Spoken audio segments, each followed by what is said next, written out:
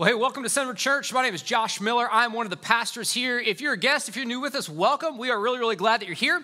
You may not know, if you didn't grow up in church or don't have much of a church background, that today's the second Sunday of Advent, okay? The second Sunday of Advent. The word Advent means coming or arrival, and it's the 4 weeks leading up to Christmas that historically the church has set aside to prepare for the Christmas season. Now, I don't know about you, but when I got married, I realized that families prepare for Christmas differently, okay? Can I get any testifying to that, right? Families first. So, all right, my wife's family puts the Christmas tree up and decorates the house the day after Thanksgiving, okay? It's like the turkey's still in the fridge and the tree is up. My family didn't always get the tree up until Christmas Eve. Like, not because it was a tradition, but because we were disorganized, okay? It's like, oh man, we gotta go get a Christmas tree. What's left? Is it on discount? You know, the whole thing. Okay, so I don't know how your family prepares for the Christmas season, but we as a church want to help you prepare for the meaning of Christmas, okay? We want to help you prepare spiritually as you go about all the good and fine things and preparing practically for, time with family and travel and parties and gifts and all that's good, and we love all that. We want to also, help you as a church prepare spiritually for the Christmas season. We remember the coming of Christ, okay? And we've got a couple of different things going on this December to help you do that. So when you came in, there was a card on your seat called December at Center. On the front, it says that. On the back, it's got some information about a couple of different things that are happening in the life of our church this December, okay? You want to be aware of these. There's some really cool stuff going on.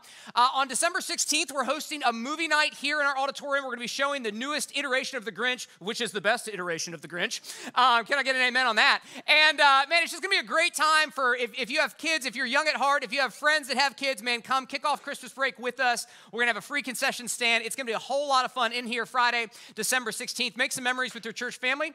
Then on Thursday, December 22nd, we're going to be hosting candlelight Christmas services here at our facility, okay? We're really excited about that. 5:15 and 6:45, just a time to, come and sing some of the hymns of the ages that, believers have sung for years and years and years to prepare for the incarnation. And then we're going to, look at the Christmas story, and we're going to finish things off under candlelight. It's going to be a really special night. And at the end of the month, we're going to take up a special missions offering that's going to go to 3 different mission partners that we're going to introduce you to this month. So if you were here last week, you got to meet Tanner Hogue. Tanner is our North American church planner for this year. He's planning a new gospel-centered church in Norfolk, Virginia that we're really fired up about. So we're going to come alongside and support him financially. You're going to get to meet some other folks in the coming weeks that all that is going to go to.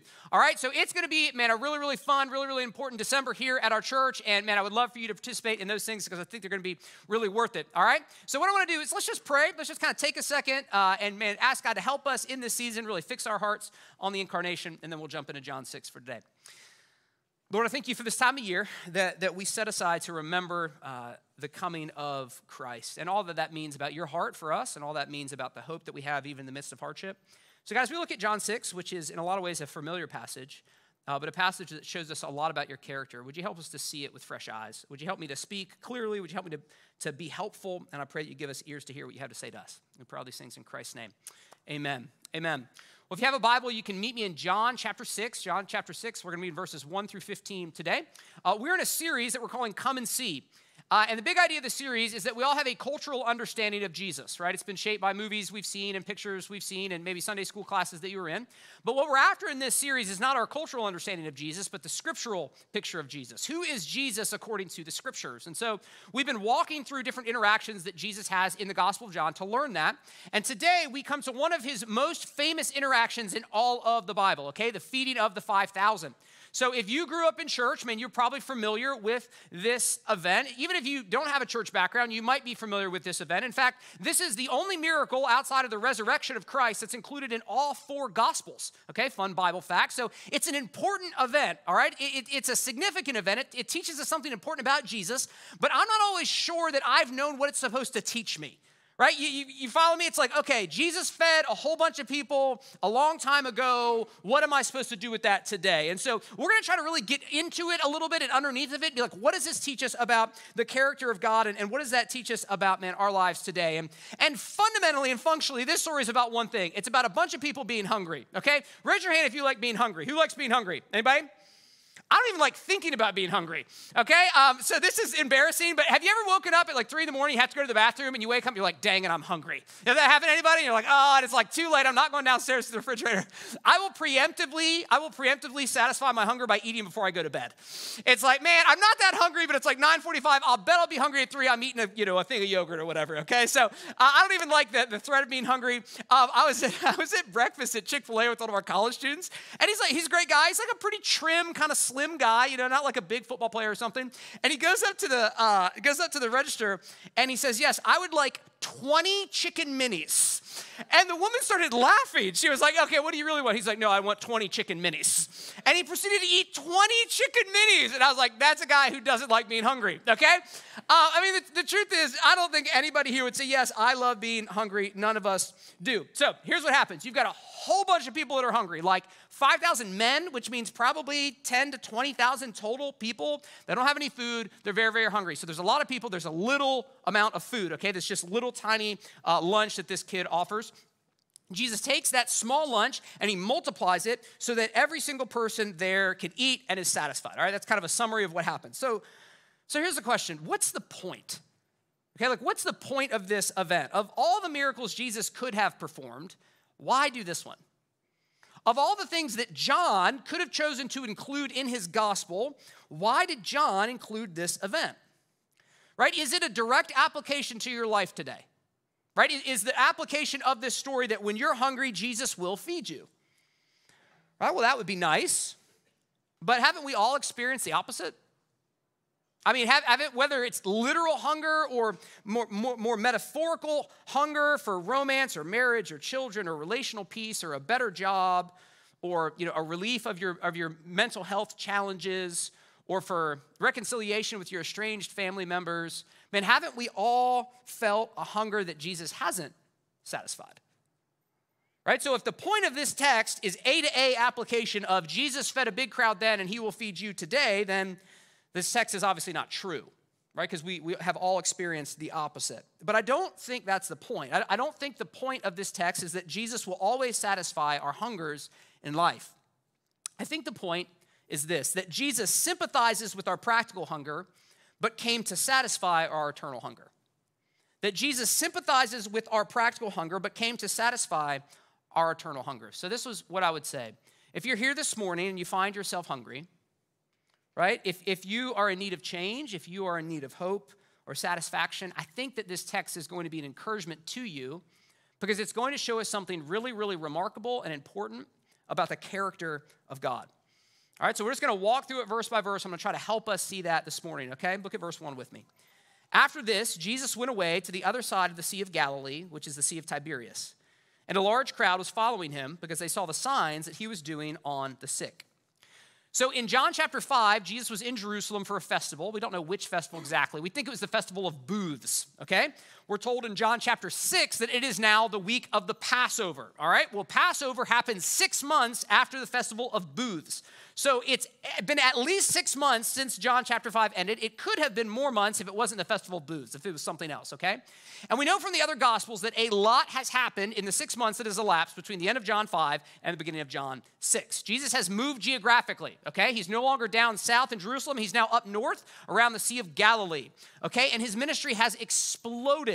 So he's been, teaching and preaching. He's been healing. He's been delivering people from oppression. And at this point, you see in the text that great multitudes of people were following him around. And so we're going to learn later in this text that there's 5,000 men. You add in women and children. You've got a crowd of 10 to 15,000 people that are following Jesus. So try to get in your mind's eye like John Paul Jones Arena, right?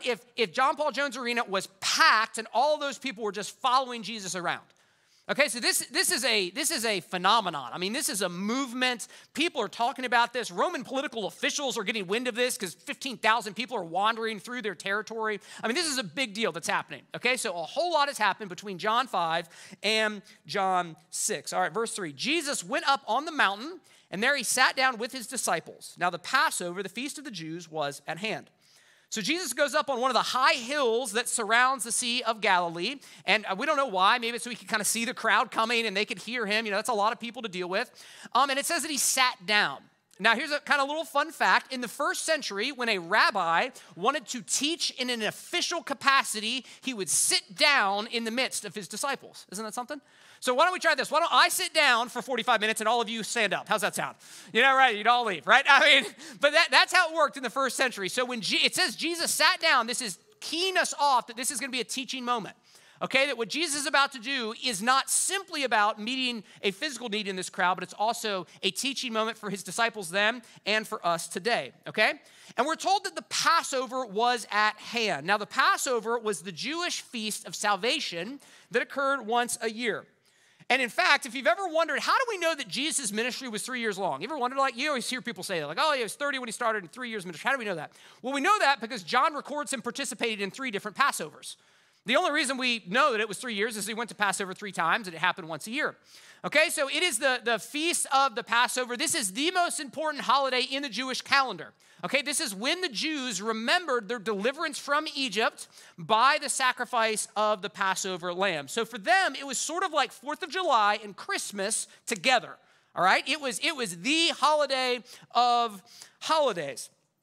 And just as Christians think about Bethlehem in December, Jews thought about the Exodus during Passover. Does that make sense? Like, this is what is on their mind. This is the piano music playing in the background of their souls is the Exodus story.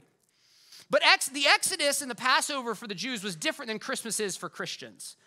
Because, see, the Exodus was a complex event for them. It was a time of rejoicing because they looked back and they remembered how God delivered them with a mighty hand and outstretched arm, but it was also a time of sorrow because they looked around and realized that they were oppressed again. Right? They looked around, they said, there was a time that God delivered us and he led us through the Red Sea and he provided for us in the wilderness and he led us into the promised land, but then we rejected him as king and we bowed down to false gods, we refused to repent, and so he gave us over into exile. And now we're oppressed and we're conquered and we're dispersed over the face of the earth. So for them, Passover called to mind some really happy memories and also some really, really sad realities. And I think Christmas can be that way for a lot of people today. Right? I don't know what Christmas is like for you. It might be a joyful season, but it also might be a painful season. Right? For some people, Christmas is a season of really happy memories of things that you're celebrating, and that's good. But it can also be a reminder of all the things that you don't have. Right? Like, hey, this is the first Christmas without grandpa. Or this is my first Christmas divorced, right? Or this is my first Christmas without the kids at home. Or maybe it's just a reminder of a hunger in your life, like, man, I'm still single. I thought I'd be married by now. Man, we really want to have kids, and God just hasn't made that happen for us. So just like Passover was kind of a complex season for the Jews, I think Christmas can be a complex season for us today. It can make us feel an acute need in a way that other seasons don't. Verse 5, lifting up his eyes then, and seeing that a large crowd was coming toward him, Jesus said to Philip, where are we to buy bread so that these people may eat? So Jesus saw this crowd. He knew that they had been with him for multiple days. They had eaten all that they had. He knew that they were hungry. So he asked Philip, one of his disciples, hey, where are we going to buy bread so that all these people may eat? Now, I want us to notice something really, really important about the character of God from this verse. Notice this.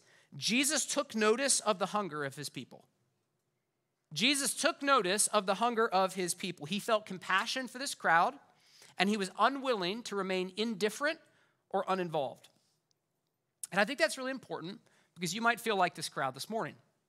All right, I certainly do. This week was kind of a crowd week for me. It's like you're trying to follow Jesus. You're trying to follow Jesus. You're trying to be like the man Jesus wants you to be. You're trying to be the woman Jesus wants you to be. You're trying to raise your kids. You're trying to, make a living. Like, you're trying to follow Jesus, and you're worn out, and you're hungry, and you're like, do you even care? Like, you say, like, hey, come unto me, all you who are heavy and weary, and I will give you rest. And you're like, I don't feel that way. Like, I'm following you, Jesus. I'm out here in the middle of nowhere. I'm wandering around to listen to you, and I'm hungry. Do you even care? Right? Do you care that I'm hungry? Do you care that I'm practically physically hungry? Do you care that I'm emotionally hungry, relationally hungry, financially hungry? The question is, does Jesus care about you? Does the Alpha and Omega care about your empty stomach? Well, atheism says no, right? Because atheism says there is no God. And so there's you're just kind of fooling yourself. There's nothing out there that cares about you. It just is what it is. Agnosticism says there might be a God, but we can't know for sure and we can't know him. So that's not really very helpful because it's like, we don't really know if there is a God. Deism, which is kind of like what Thomas Jefferson believed, is like God is kind of this force. He's like the eternal clockmaker who set the world up and set the world spinning and then stepped away. But God doesn't interact in the world anymore. So atheism, agnosticism, deism all says, no, of course God doesn't care about you. Why would you even think that? But then Christianity comes along and the Bible says something so remarkable and so encouraging that I think we miss it sometimes. We're so used to it. But just try to get your head around this for just a second. This is what the Bible says about God, the Alpha and the Omega, the one who holds the cosmos together. This is what God feels about you. Psalm 33:18. Behold, the eye of the Lord is on those who fear him, on those who hope in his steadfast love, that he may deliver their soul from death and keep them alive in famine. Psalm 34:15. The eyes of the Lord are toward the righteous, and his ears towards their cry. In Genesis 16, Hagar refers to God as El Roi, which is the God who sees me. In other words, when you feel most invisible and forgotten, God sees you.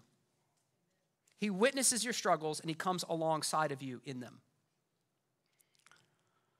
I have a hard time believing that. You ever struggle to believe that? Like, not intellectually. Like, if you're here and you're a Christian, I know I'm supposed to believe what the Bible says. But emotionally, don't you have a hard time actually thinking that's true? Like when you've had a super hard week with your kids, and it's like one kid has been sick, and then they gave it to another kid, and then this isn't a personal testimony, and then they gave it to another kid, and you're just like, my life is a nightmare. Like, I'm in sickness purgatory. Thank you. We're just going to talk, Becca. Right? It's so frustrating. And you're like, I'm trying to have friendships and I'm trying to make progress and stuff. And I'm trying to exercise and eat well. But all of my kids are sick and there's nothing I can do about it. They're always at home and they always need things. And I wish I was more patient with them than I am. And I wish I could do more than I can. I just can't.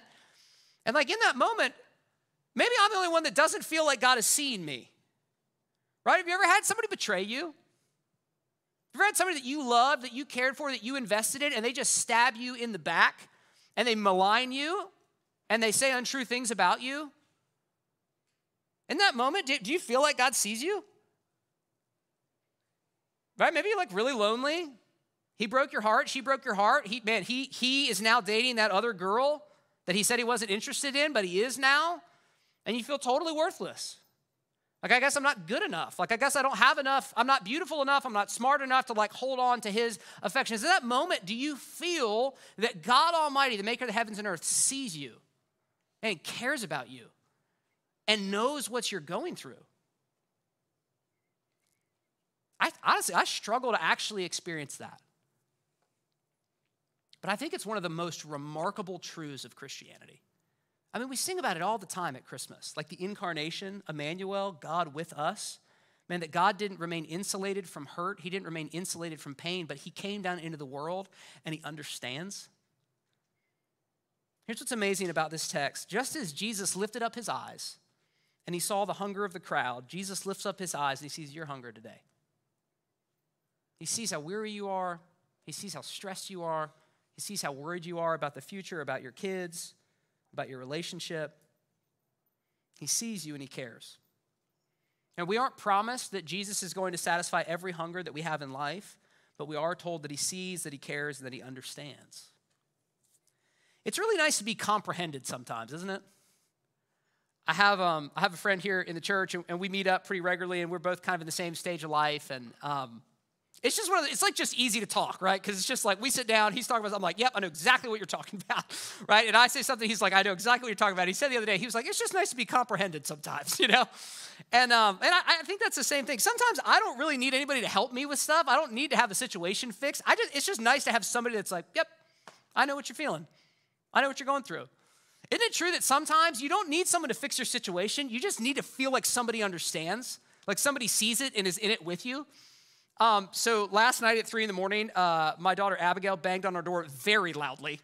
It's like there's someone breaking into our home. No, it's a 5-year-old. And I get up out of bed and I'm like kind of, 70% awake and I open the door and she's looking at me. She just looks up at me and she just says, I had a nightmare. And I go, okay. And then she just turns around and walks back to her bed. she didn't want anything from me, like she just wanted to be comprehended, just wanted to be comprehended. And I think there's really something in that, man, that sometimes, it's like sometimes we're like, I don't need you to, God, I don't need you to give me I don't need you to give me a spouse. I mean, I'd like one, but I just need to feel like you understand. Like, I just need to feel like somebody out there really gets me. And the amazing thing about the gospel is that Jesus Christ comprehends you perfectly. He comprehends you perfectly because he's a partaker in the human experience, right? He's experienced all of the hungers that you've experienced in life. And as such, he is a high priest who can sympathize with our weaknesses. So one of the great benefits of salvation, one of the great, compelling things about becoming a follower of Christ is that when you surrender your life to Jesus, do you know what he becomes? He becomes your shepherd, your good shepherd, your perfect shepherd. And it's the responsibility of the shepherd to know what the sheep are going through and to provide for their needs. Now, the shepherd doesn't always lead the sheep where they think he's going to lead them. The shepherd doesn't always provide for the sheep the way that they would provide for themselves. Man, if you have a good, perfect shepherd, you can trust, man, that he is going to take care of you because it's his responsibility. So Jesus lifted up his eyes then, and Jesus lifts up his eyes today. I think the natural question that arises from that is if Jesus sees and if Jesus cares, why doesn't he do anything? Right? If he sees this hunger that I have, if he has the ability to fill it, to satisfy it, why hasn't he? I think verse 6 gives us some answer to that question. He, Jesus, said this to Philip. Remember, he said, we're going to get all this food, to test him. For he himself knew what he would do. So James chapter 1, 1 Peter 1, and Hebrews chapter 12 tell us that God will test us to help us become the people he has created us to be. Right? So if the scriptures are true, then the hunger that you feel in your life is not exclusively negative, but is an opportunity for you to be shaped in the image of Christ and to learn to find your contentment in him. Now, in the moment, it doesn't feel like an opportunity, right? When you're at home with sick kids, right? When your bills are bigger than your income, right? When people are saying unkind things about you, like it doesn't feel like an opportunity. It only feels like something that you want to get rid of immediately. And yet, oftentimes, it's the hunger in our life that God uses to draw us to himself. Isn't that true? How many times, tell me, raise your hand if you've heard this testimony. Maybe you have. My marriage was awesome. I was killing it at work. My kids were doing great. I was healthy and fit, and I just realized I'm a wretched sinner who needs to be saved by Jesus Christ. Right? Is that your testimony? Maybe. Good for you, right?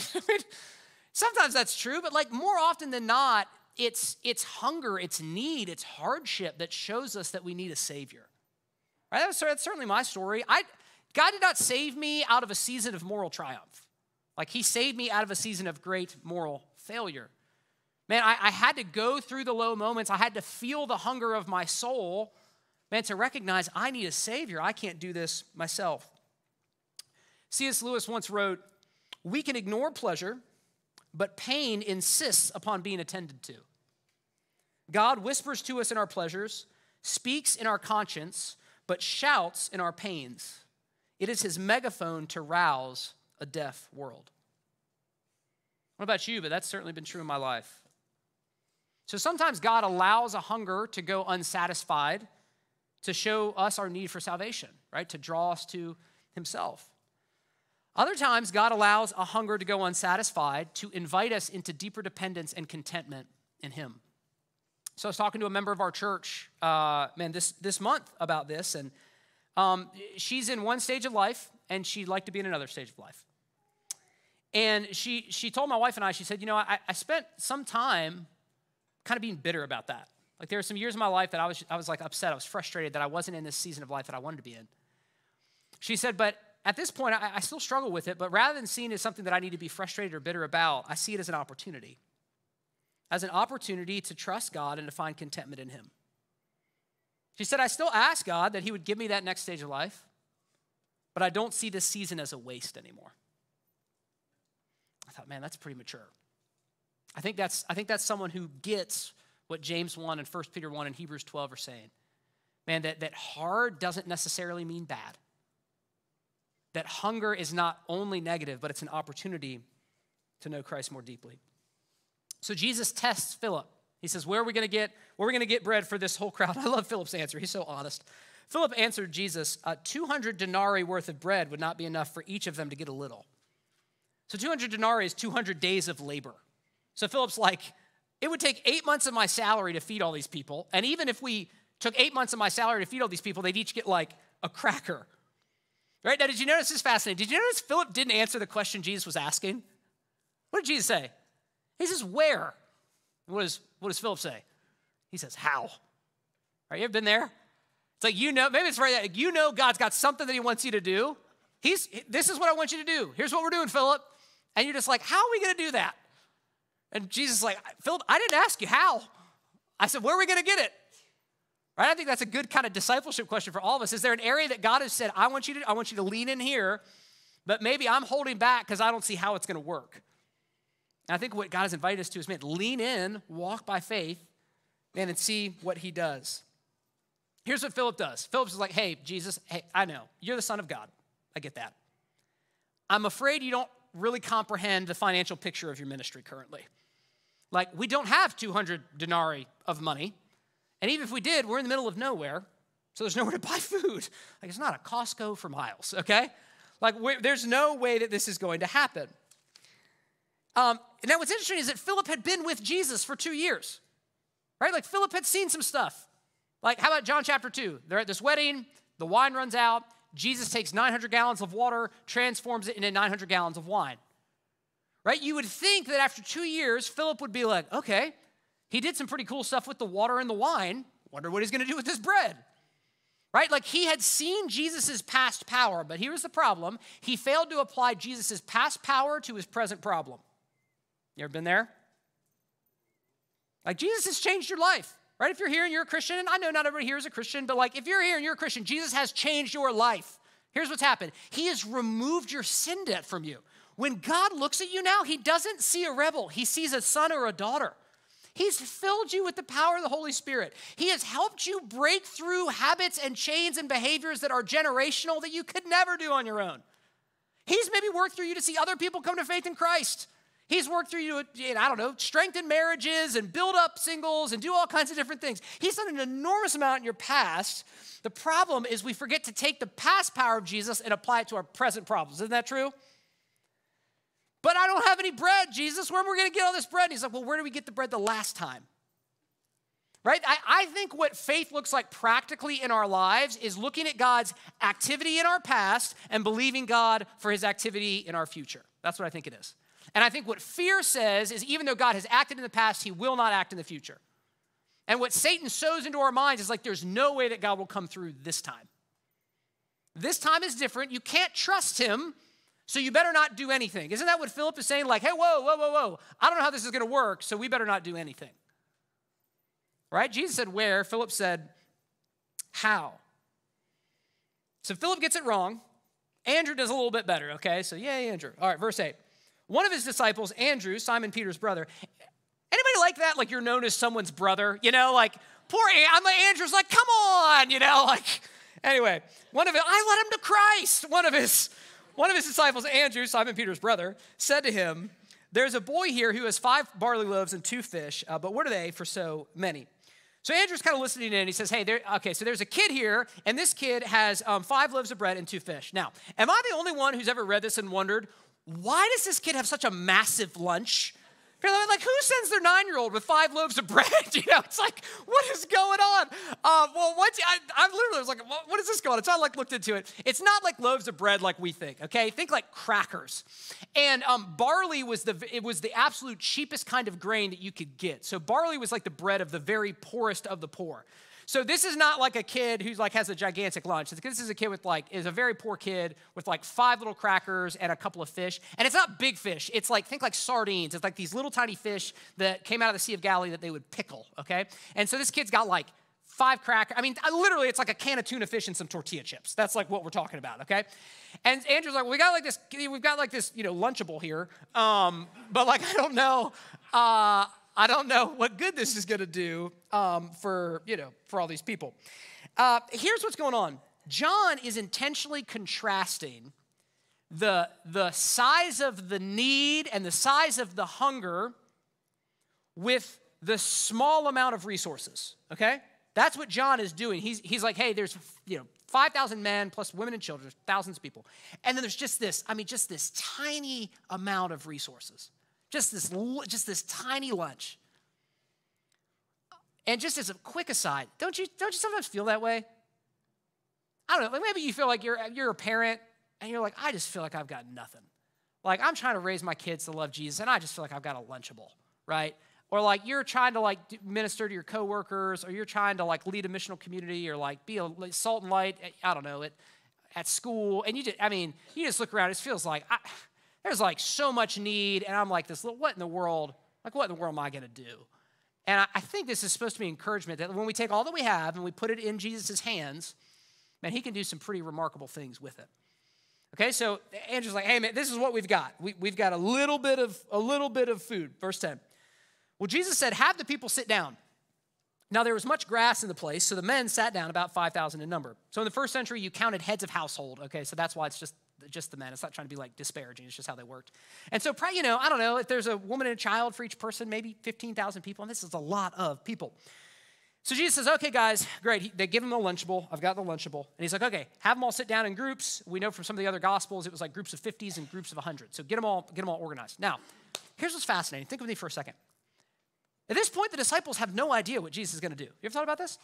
Jesus is like, oh, great, thanks for that Lunchable. Now you guys go organize them all and tell them that lunch is about to be served. And they're like, what are you talking about? They're going to be so mad. Jesus says, you go ahead and obey what I've called you to do. You let me worry about multiplying the food. You go ahead and obey, and then I'll provide the miracle. It's interesting. This is actually a theme throughout the whole Bible. One of my favorite stories comes from Joshua chapter 3. God's leading the people into the promised land. Joshua is the leader, and they have to cross the Jordan River to get into the promised land. That was like the border of the promised land. And so, they're all getting ready to go across, but it's flood season. And so, man, the text says that the river was like, it was overflowing its banks. It was deep. It was moving really fast. It was like very dangerous. You guys remember Oregon Trail? Anybody play Oregon Trail? Okay, thank you. Now you're all with me right now, right? And you could like ford the river, right? But like sometimes your boat would collapse and everyone would die if they hadn't died of dysentery at that point, right? Anyway, so that's what's going on. So it's this raging river. It's like, don't think like the Ravenna. Think like, I don't know, the Mississippi or something. So it's raging. And God says to the people of Israel, he says, here's the deal. You go walk into the river and then I'll stop it. Now, I'm one of the people that, God, that's one idea, God. Here's another thought, right? What if you just went ahead and stopped the river? That's interesting. And then we just walk across. That seems like a better plan to me, right? That's not how God works. He says, nope, you go step into the raging river that is going to carry you downstream to your death, and then I'll stop it, right? And sure enough, they go step into the river, and God stops it, right? And they go to the promised land. Now, why does God do that? Like, why isn't Jesus like, oh, great, all right, guys, here's what we're going to do. We're going to multiply all the bread, okay? And then once it's all multiplied and we have it all, like, organized, then it's going to be a buffet, and then everybody's going to walk through the buffet, right? Like, why not do that? I think it's because God is teaching us something about faith, right? He's teaching us, like, hey, I want you to just go ahead and obey the thing I've called you to do before I tell you how I'm going to provide. And we've probably all got something like that in our life, don't we? There's, like, some area, maybe it's a relationship, maybe it's a habit, maybe it's forgiveness. I don't know what it is, but there's some area in our lives that God is like, hey, this is what I want you to do. And we're waiting because we're like, but if I do that, what about all this other stuff? And Jesus is just like, hey, I want you to step into the river and then I'm going to stop it. Okay, so that's what he says to his disciples. Obey first and then I will provide. Verse 11. So Jesus then took the loaves, and when he had given thanks, he distributed them to those who were seated. And we're told in the other Gospels that he actually gave them to the disciples and the disciples distributed them. So also the fish as much as they wanted. And when they had eaten their fill, he told his disciples, gather up the leftover fragments that nothing may be lost. So they gathered them up and filled 12 baskets with fragments from the 5 barley loaves left by those who had eaten. So Jesus took the lunch, he thanked God, and then he multiplied it to the degree that thousands of people, man, ate all that they wanted and were satisfied, and there were 12 baskets of leftover from this one tiny lunch. Now, on a theological level, I mean, it's just a staggering testimony to the deity of Jesus Christ. I mean, just the amount of sheer energy required to multiply that much matter is just breathtaking. Right? It's so understated, isn't it? There's like no fanfare. There's like lightning doesn't strike. Jesus doesn't recite an incantation. Like I don't even know how it worked. He just multiplies all this bread and multiplies all this food. John is just clearly demonstrating that just like Yahweh fed the people of Israel with bread from heaven in the wilderness, Jesus as Yahweh is feeding the people of Israel with bread from heaven in the wilderness. I mean, theologically, that's what John is saying. This is a clear claim to the deity of Christ. If anyone ever tells you, man, the Gospels don't claim that Jesus is God, then they just don't understand the Gospels. It's just a clear demonstration, I am God. So I'm able to do things that normal people, normal prophets are not able to do. So it's working on a theological level. But it also is working on a practical level. Because I think what John wants us to see is he's like, hey guys, look at how huge the hunger was. I mean, that's a lot of people that are hungry. And look at how small the resources were. And yet look at how profoundly satisfied these people became. And what happened in the middle was Jesus. And I think what we're supposed to do is I think we're supposed to apply that to our own lives. And say, I'm sure you have something in your life that's a big hunger. Like there might be something that just seems totally insurmountable to you. Like this is always going to be here. And I think what we're supposed to recognize from this is man, if this crowd wasn't too big for Jesus, then whatever the area of our life isn't too big for Jesus. And I'm not saying he's going to snap his fingers and he's going to satisfy every single hunger that you have in your life. But I do think what this text leads us to believe is that he can. So I think this is an encouragement towards faith, an encouragement to press in and to invite Jesus into the hunger of your life. Invite Jesus into those areas that ache. Invite Jesus into those areas of your life that are hard, that you don't feel strong. Like Pastor Tanner talked about last week, the areas of gap, where what you're called to do and what you are, there's a big gap between them, to invite Jesus into that area. And as I was processing this week, this really kind of got my business because I don't like doing that. Do you know what I like to do? I like to architect my life in such a way that I have no hunger. That's what I like to do. I just like to create situations where I'm strong, create situations where I have what I need, rather than inviting Jesus, man, into the areas that I'm just struggling. And so this week, I actually just had to there's just some areas that I've been struggling with, and I just need to say Jesus, this is just hard. I don't know what to do with this. I don't like it. I don't want this. I want this to be gone. And I think what the scriptures are encouraging you to today is if you've got that area, and most of us have something, right? Maybe you don't right now, maybe you will in the future, but most of us have something. It's like that one thing. Man, it's just hard, it just comes up, and it just aches, and it's painful. And I think it's application would be invite the power and presence of Jesus into that. Lord, I don't know if you're going to satisfy this hunger right away. I don't know if you're ever going to satisfy this hunger, but I know that you can, and I know that you care. And one of the practical things that I think is interesting from this text is the way that Jesus met the hunger of the people. Did you notice this? It was his power at work through his people. It starts and ends with the disciples. Jesus multiplies the food, but then he gives it to the disciples, and the disciples distribute it, and then the disciples collect all the leftovers. And oftentimes, that's how Jesus kind of satisfies our hunger today. Man, sometimes you're the crowd, and sometimes you're the disciples. Sometimes you're the crowd, and you have a hunger for relationship, right? You're really, really lonely. And sometimes God says, okay, great, I'm going to bring this group along that's going to become your community. And so I'm actually going to satisfy your hunger through my disciples. But other times, it's the flip side of that, and you're the disciples, and Jesus works through you to satisfy the hunger of someone else. And you say, hey, this person has a real financial need.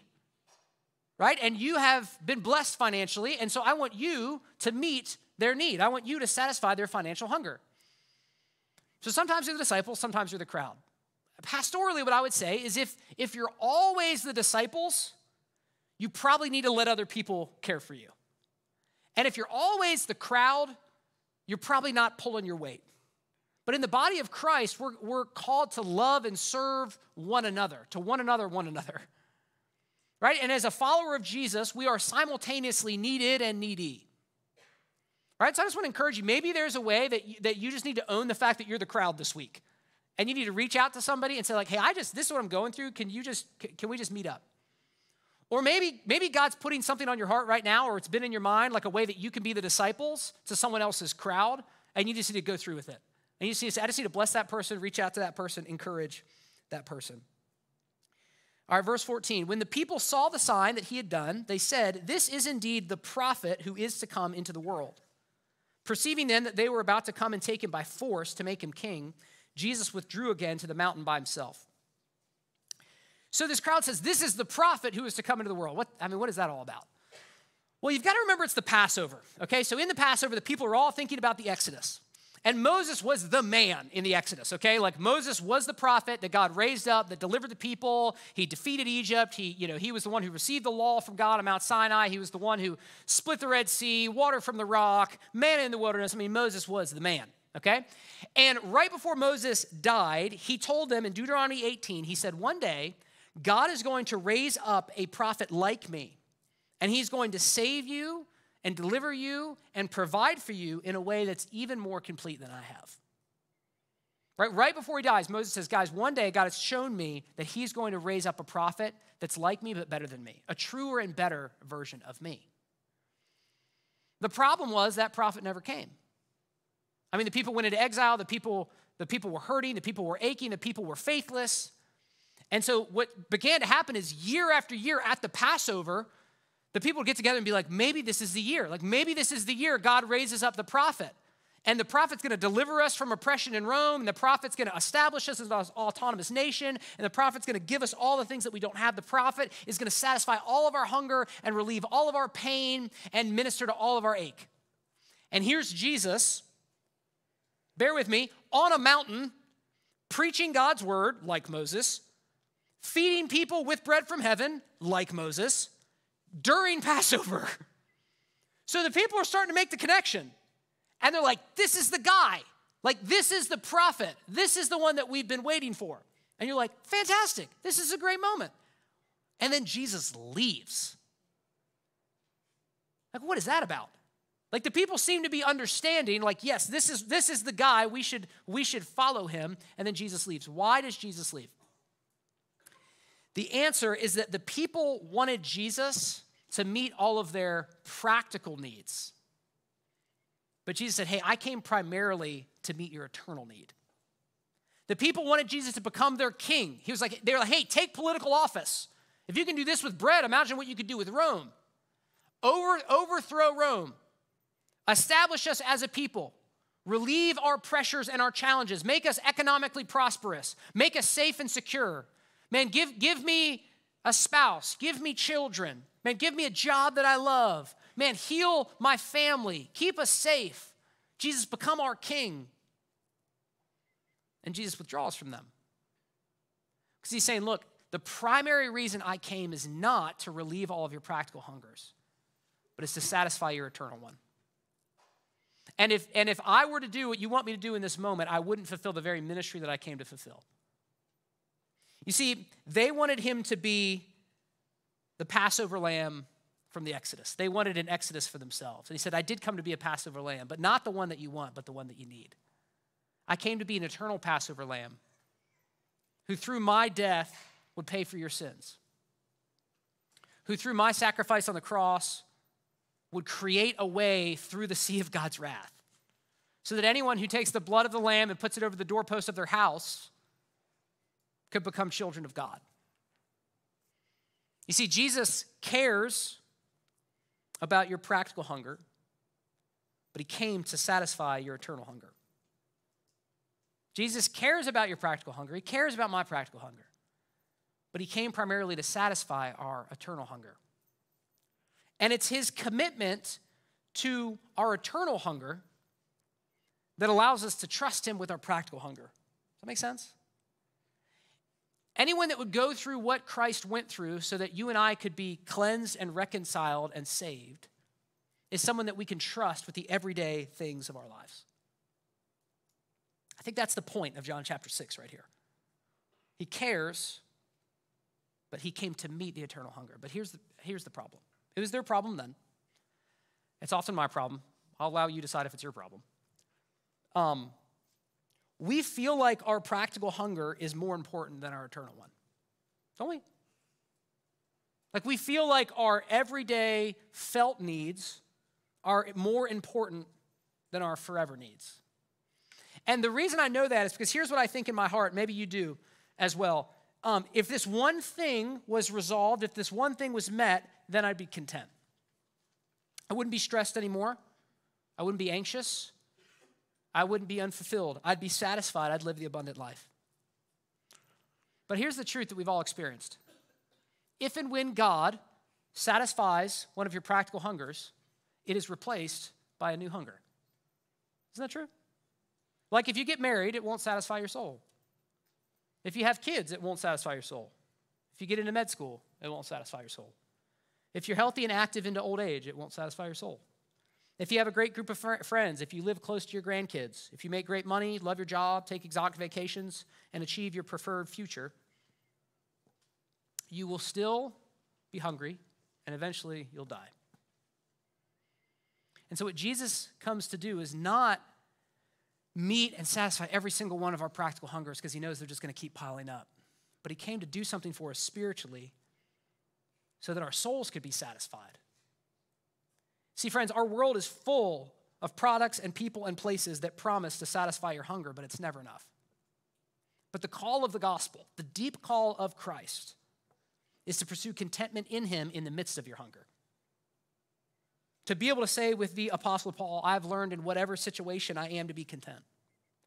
I know how to be brought low, and I know how to abound. In any and every situation, I can do all things through him who strengthens me. To be able to say, man, I'm single, I'd like to be married, but I'm profoundly content in Christ. I'm married, and we'd really love to have biological children, but I'm profoundly content in Christ. I'm aging, and my body is breaking down, but I'm profoundly content in Christ. Man, my life doesn't look like I thought it would look. Man, I've walked through tragedy and hardship and loss, but I'm profoundly content in Christ. Because Jesus Christ has satisfied your eternal hunger, you can trust him with your practical hungers. And so what I want to do is I just want to give us a chance to respond to that. And so if you would, bow your heads with me. I just want to give you an opportunity to entrust your needs to Christ.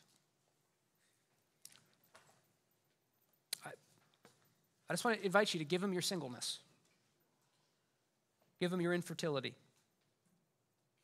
Give him your anxiety about the future. Give him your eating disorder. Give him your loss. Give him your tragedy. Give him your loneliness. Give him your fear of authenticity. Whatever part of your life is that thing that aches and that hurts and that you just long to have satisfied, I just want to encourage you to give it to him. To invite his presence and power into those areas. And then to trust him based on the reality of the cross. Lord Jesus, thank you that you lift up your eyes and you see us. Thank you that the incarnation is the greatest demonstration of your compassion, your care that there is. Lord, I confess I often struggle, Lord, to invite you into my need and my hunger and my hurt. I know that there are many people in our church that would probably say that same thing. So Lord, in this moment, would you just minister to us by your Spirit? Would you help us to believe that you see us and that you care? That you're not distant, that you're not cold. And that one day, because of what you accomplished for us, there will be no more hunger, there will be no more ache, there will be no more tears. Lord, we need you. We pray these things in your name.